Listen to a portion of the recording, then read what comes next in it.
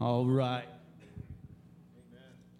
Well, good morning, man. We're excited you're here. How many of you love The Chosen? And you've seen The Chosen, the series that's from The Chosen, incredible documentary, or not documentary, but just a reenactment of the gospel stories of the life of Jesus. Encourage you to dive into that. But this morning, if you have your Bibles, turn to Luke chapter 5 this morning. Luke chapter 5. And we're going to be looking at Matthew. We're going to be looking at this tax collector. We're going to be looking at, by his name, what's referenced in this particular passage on Luke's gospel account. His name is actually referenced as Levi. And as you know, the Greek and the Hebrew attributed different names to the characters that we find in the Bible. And so we're going to be reading about Levi. And as we begin this journey in this series, Meals with Jesus. How many of you love to eat? I love to eat. I love to eat. I love to eat. It's just like incredible when you come around the dinner table and you can just fellowship and you just break bread together. All of a sudden, it makes enemies friends, it seems, when you get around the dinner table. And so we're talking about Meals with Jesus. We're going to go through the gospel according to Luke, and we're going to look at several different meals that Jesus had around the table. And as he was sitting at the table or reclining at the table, we'll see, as he is doing that, we're going to look at these different interactions. And how many of you know these interactions are unique? They're different. There's some startling interactions that happen around the dinner table. And that's no different than us, right? How many of you know when you eat dinner, it's not always pleasant when you're eating with the family or you're eating with distant relatives or other people around. There's different conversations, but what also happens around the dinner table, you start philosophizing about life. You start theologizing, if you will. You start talking about the news, and you start thinking about things to conversate, and many things happen around the dinner table. It's where fathers disciple their children, and mothers pour into their daughters, and so many moments happen around the dinner table. So I'm excited to read Luke chapter 5, 27 through 32 this morning. And to set this up, you have Jesus who has just been performing different miracles. He healed a person who was demonically oppressed. He had a demon, and so he healed the demoniac. There was a leper there who was untouchable. If you were a leper, you weren't supposed to socialize. You were ousted out of society because leprosy was so contagious, and yet he touches a leper. He touches a paralytic where a man was paralyzed, and he gets up and he begins to walk. And here he comes in this moment in Luke chapter 5 where he begins to touch somebody who has social disfavor.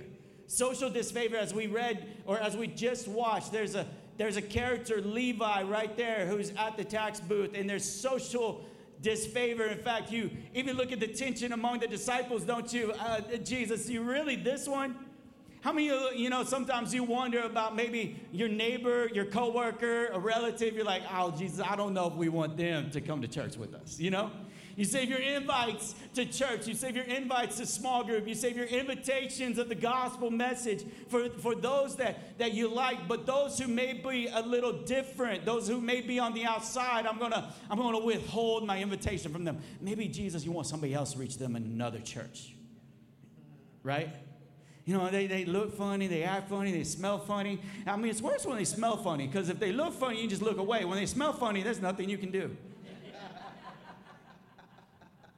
But Jesus loves people, and when he calls the disciples, and what we'll see around the table is we're going to see this deep, great love that Jesus has for people, this affinity towards his creation, and how he wants to redeem a people. What I love about the table that we'll see is there's redemption and reconciliation happening around the table, and lives that are so separate and so far off and seem like they could never be reached. You find them coming close to Jesus, drawn close to him, and Jesus starts changing them and shaping them.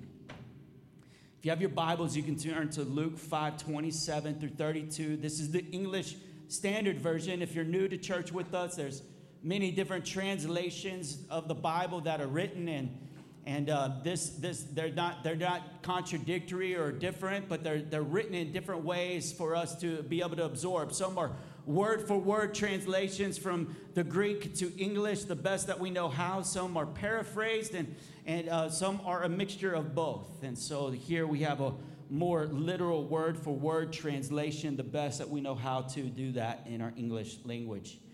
So it says in verse 27, after this, he went out and saw a tax collector named Levi sitting at the tax booth.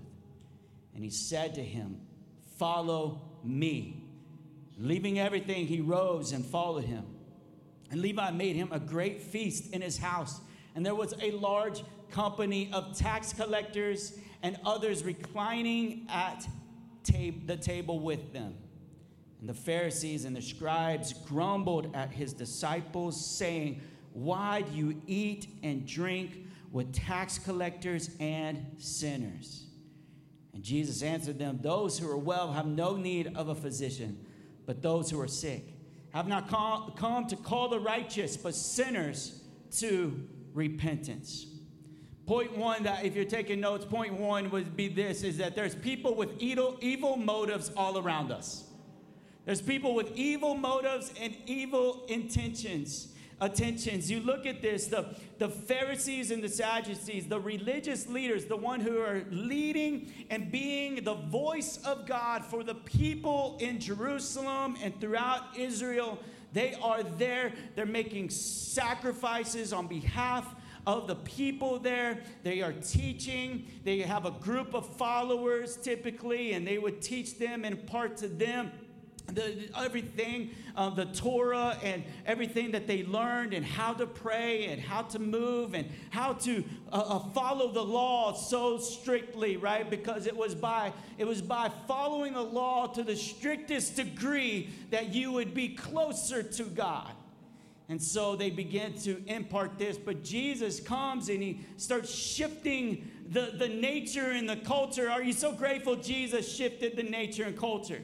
I'm so grateful for that, because now it's this shift where it's not just Jew, but now it's Greek, it's Gentile, it's you and me in San Antonio, Texas. It's shifting it towards us, and it's no longer this merit-based religion, but it's full of grace and relationship. And I love that, because by it, I have fully been changed. My life has been changed forever because I'm a recipient of this great gift. How many of you love to receive gifts? I just love it. Just love to receive. And this is a moment where Jesus comes and he gives a great gift. And here you have the Pharisees where they start grumbling. They start talking and chattering about this Levi and all of his friends and all of these sinners are around the table, and they start talking about them. Have you ever felt judged at church where you feel like people are talking about you? Am I the only one? Okay, thank you. And you feel judged. You feel like, man, there's these people, or maybe they're making you go through a couple of motions and doing a couple of check boxes. If you really want God, you need to ... If you really want to be close to him, you have to be a better person. You have to be better. And what I love is in this moment, Jesus is talking to the Pharisees, and they're grumbling, and they start complaining. And this word grumble here, we find it in the Old Testament scripture. We find it in history, this word grumble, this moment of the Pharisees in their self-righteousness, grumbling and complaining about what is happening before them. And you could go back all the way to the Israelites. When they're in the wilderness and God brings them out of Egypt, out of captivity, moving them towards the promised land, and they're grumbling.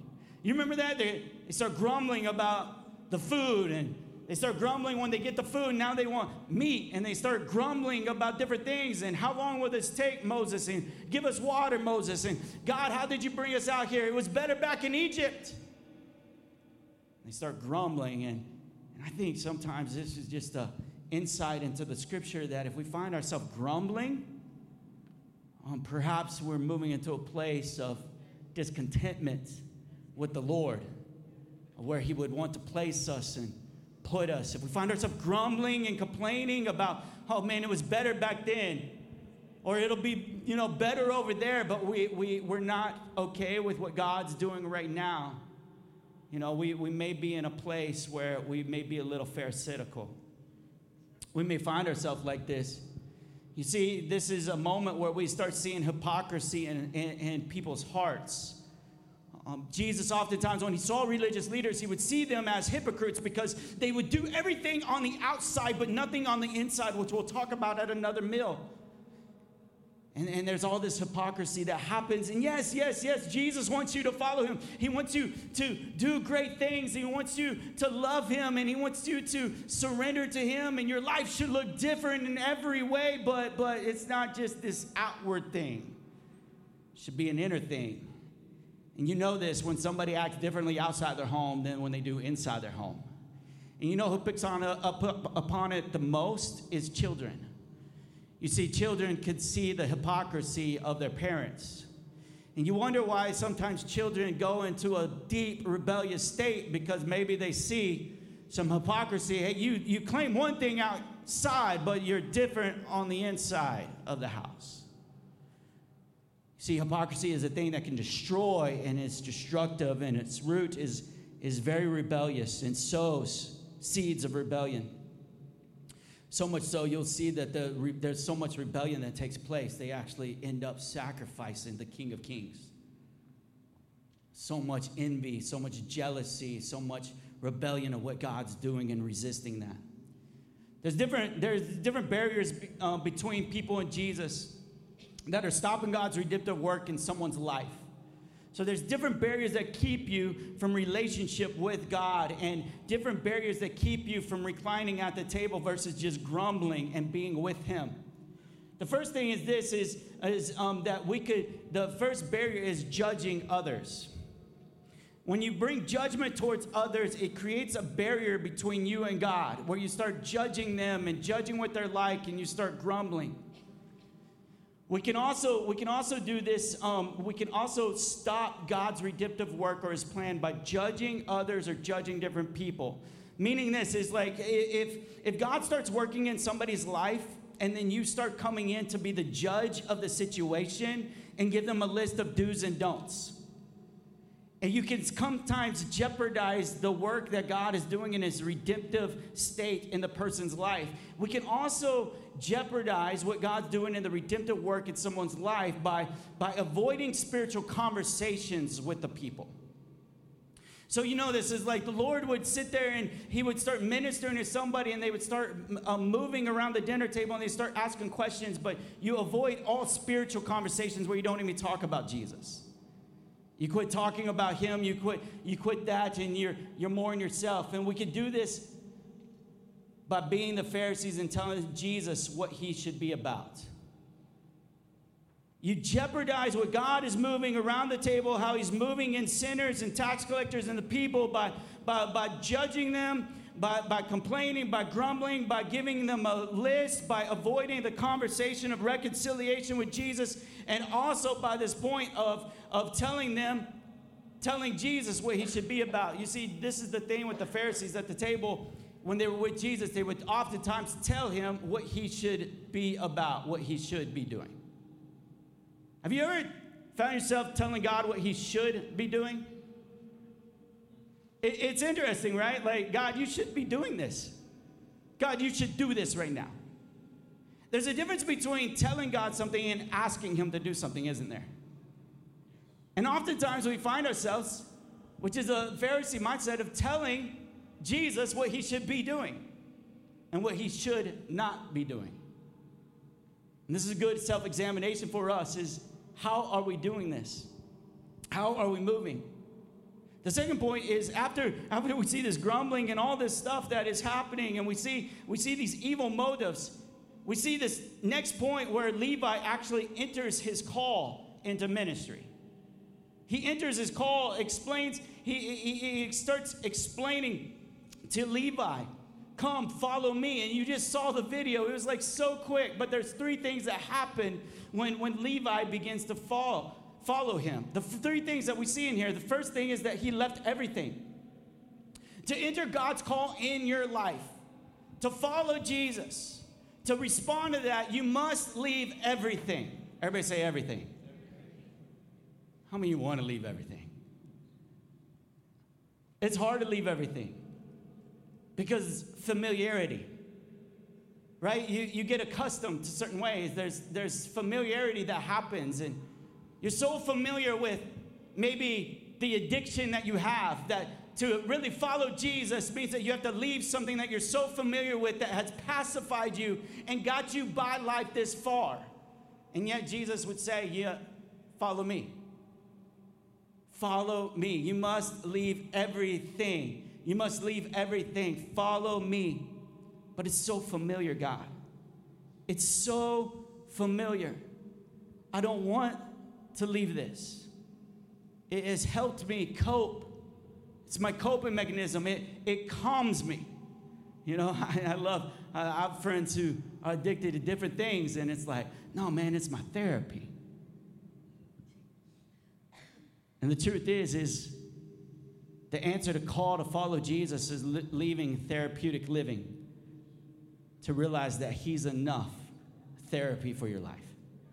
Do you believe that? Do you believe that Jesus is enough? That he can see you through, he can help you, he can move. I was just talking to Dr. Russ Coates last night at our dinner at Hill Country Daily Bread, and he just wrote a paper talking about mental health and how Christianity actually helps the mental health of an individual. Being in a church, serving and doing all that, and I'm going to read his paper and tell you what all it says. But the truth is like it's hard because of familiarity, and it's crazy because here you have this moment where Jesus, before this, just cast out a demoniac. He just cast out a demon out of somebody. And the thing is if people come and they hear the call of Jesus on their life, say, come, follow me, and they come, but they aren't ready yet. They're not quite ready. They're not quite ready to go there, and you move and you start speaking and you start moving and you cast that demon out. Sometimes they're not ready for that demon to be loose. Because if they're not ready, sometimes you'll clean the house. And what does Jesus say? 7 come back. So are you ready? Are you ready to be free? Because the truth is you could be delivered. God can move and he could show up, but spirit of familiarity. You see, when you hit your low, that's when you decide. You know, when you're high, it's like, man, I'm high. You know, yes, Jesus. But when you hit your low, your rock bottom, that moment that hits your soul and says, what are you going to choose? Who are you going to follow? Follow me, leave everything. The second thing that we see right here is he rose up. It says he left everything, and then he rose up. He stood up from his seat of comfort. He was leaving everything, and I don't know quite how it's translated. Maybe he's leaving everything. He's already decided in his heart, but now there's this moment where he's actually standing up, taking action for what's already happened internally. Kind of sounds like salvation, doesn't it? Where there's a work that's already happening internally, that God's already moving in your heart, and then all of a sudden, what? Confess. There's this action, there's this moment, there's this thing that begins to happen, and he leaves this seat of comfortability. How many of you been in the same seat? You know where to go. How many of you love like eating the same thing every day? Like, I just love that. I love wearing the same clothes every day. Just ask my wife. I want a black shirt, and I want jeans, and I want some tennis shoes. That's all I want. I don't have to decide if it matches. I don't even have to ask her anymore. Hey, does this match? Because I already know it does. It's like liberating. It's like so comfortable, you know? I could eat the same thing every time. Taco Palenque every day.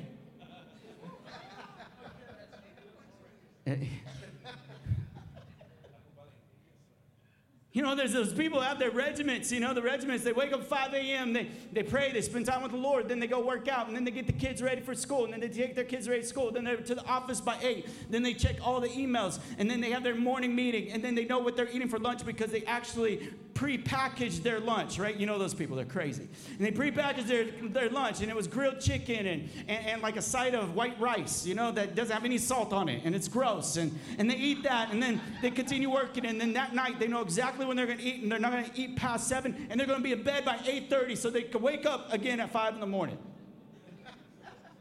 So comfortable. What if that analogy could poke you in a way saying, I want you to leave your comforts. I want you to rise up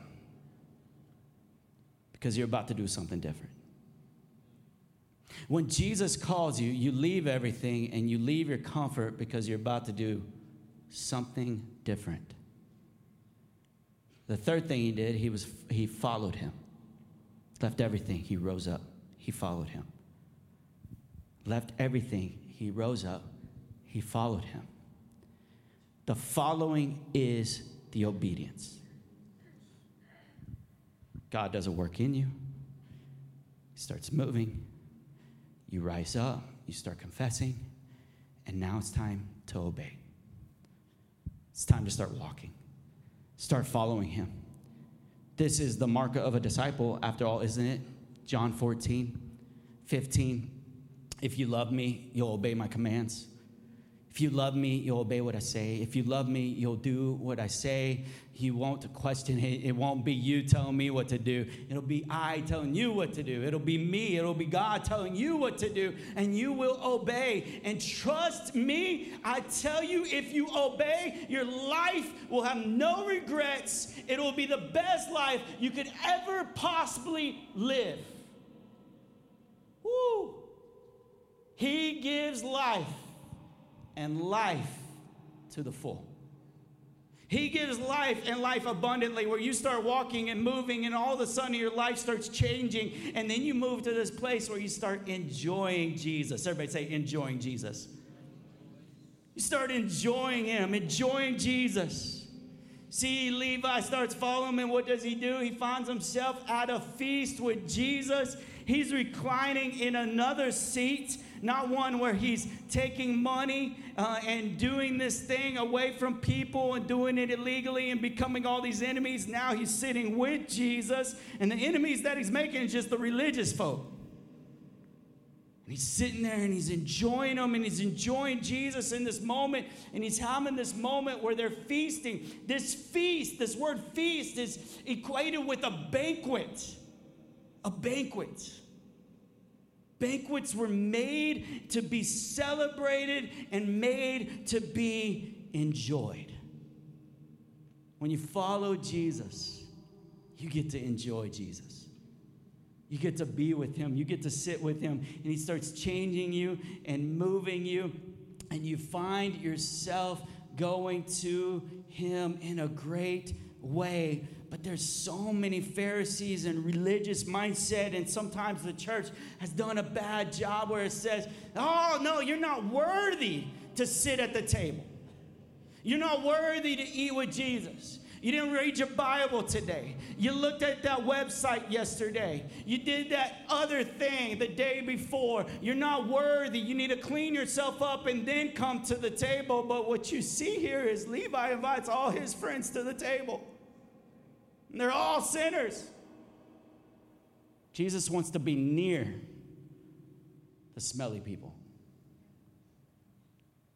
He wants to be close to those who feel unworthy, because he wants relationship.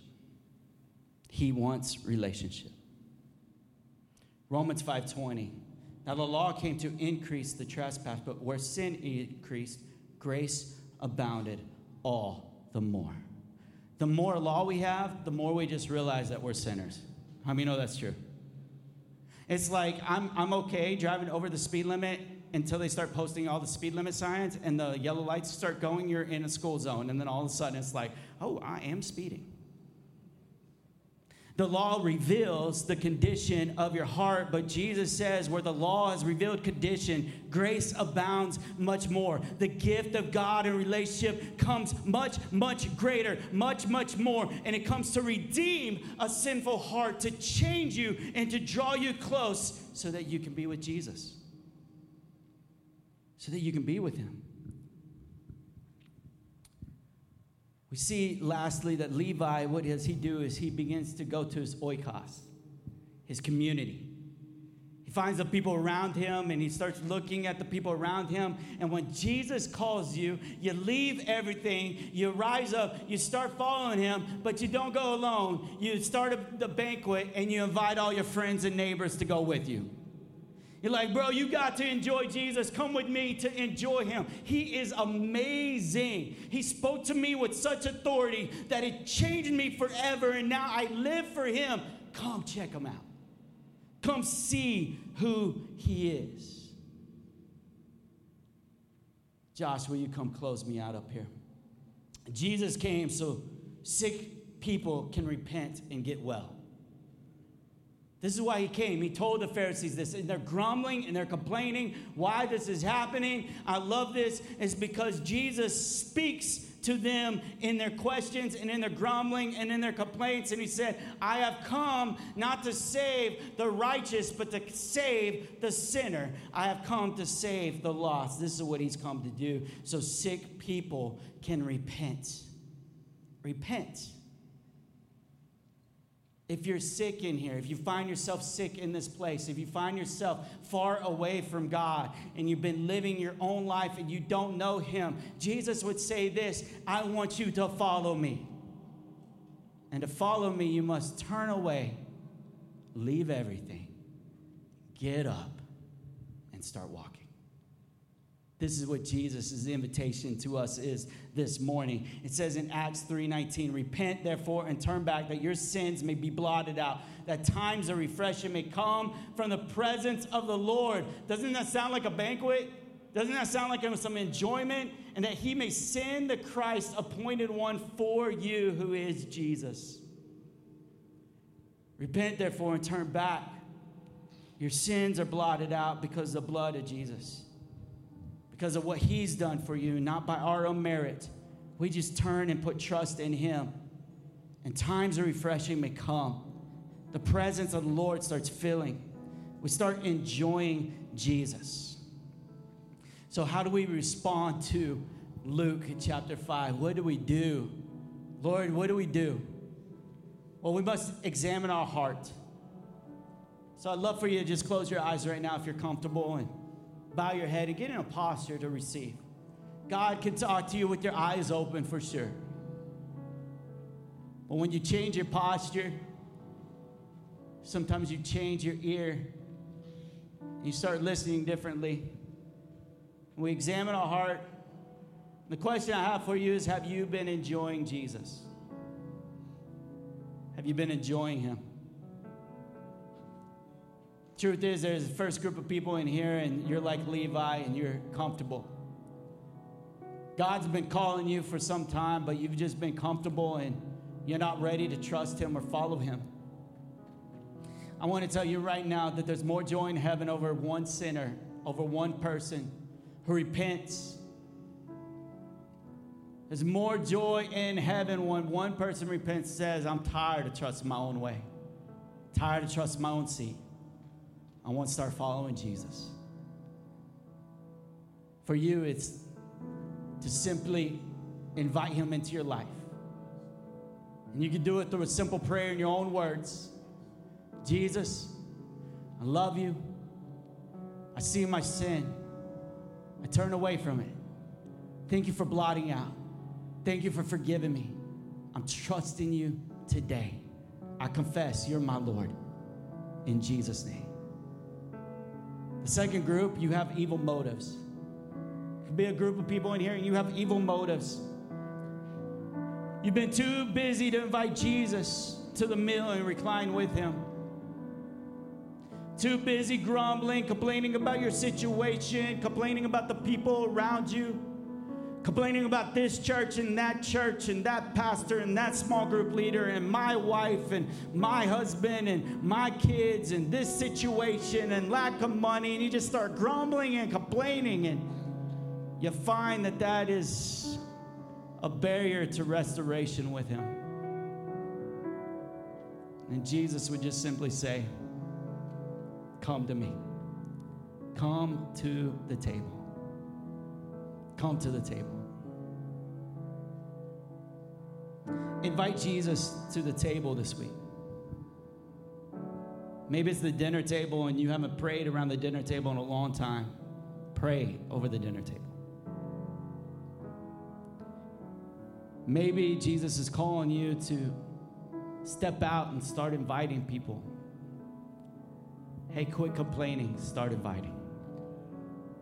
Maybe he's calling you to do that this morning.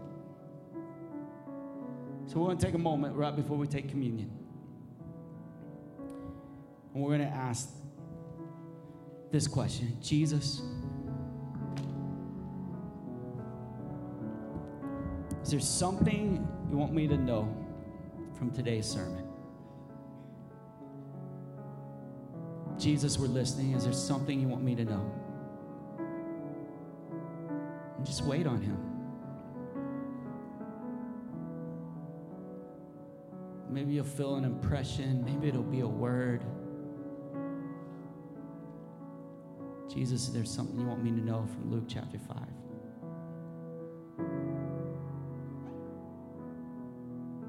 And the second question is you're praying and you're asking God and you're reflecting. Jesus, is there something you want me to do from what I just heard today?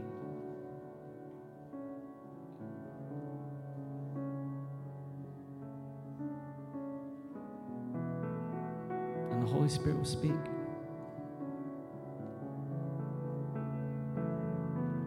And it may be as so simple as saying, Yinny, trust me. It may be that simple. Father, we thank you for this time. We love you. In Jesus' name, amen. Well, if you would stand with me this morning as we prepare our hearts for communion, if you're able to stand. If not, you need to sit there and reflect. That's fine too.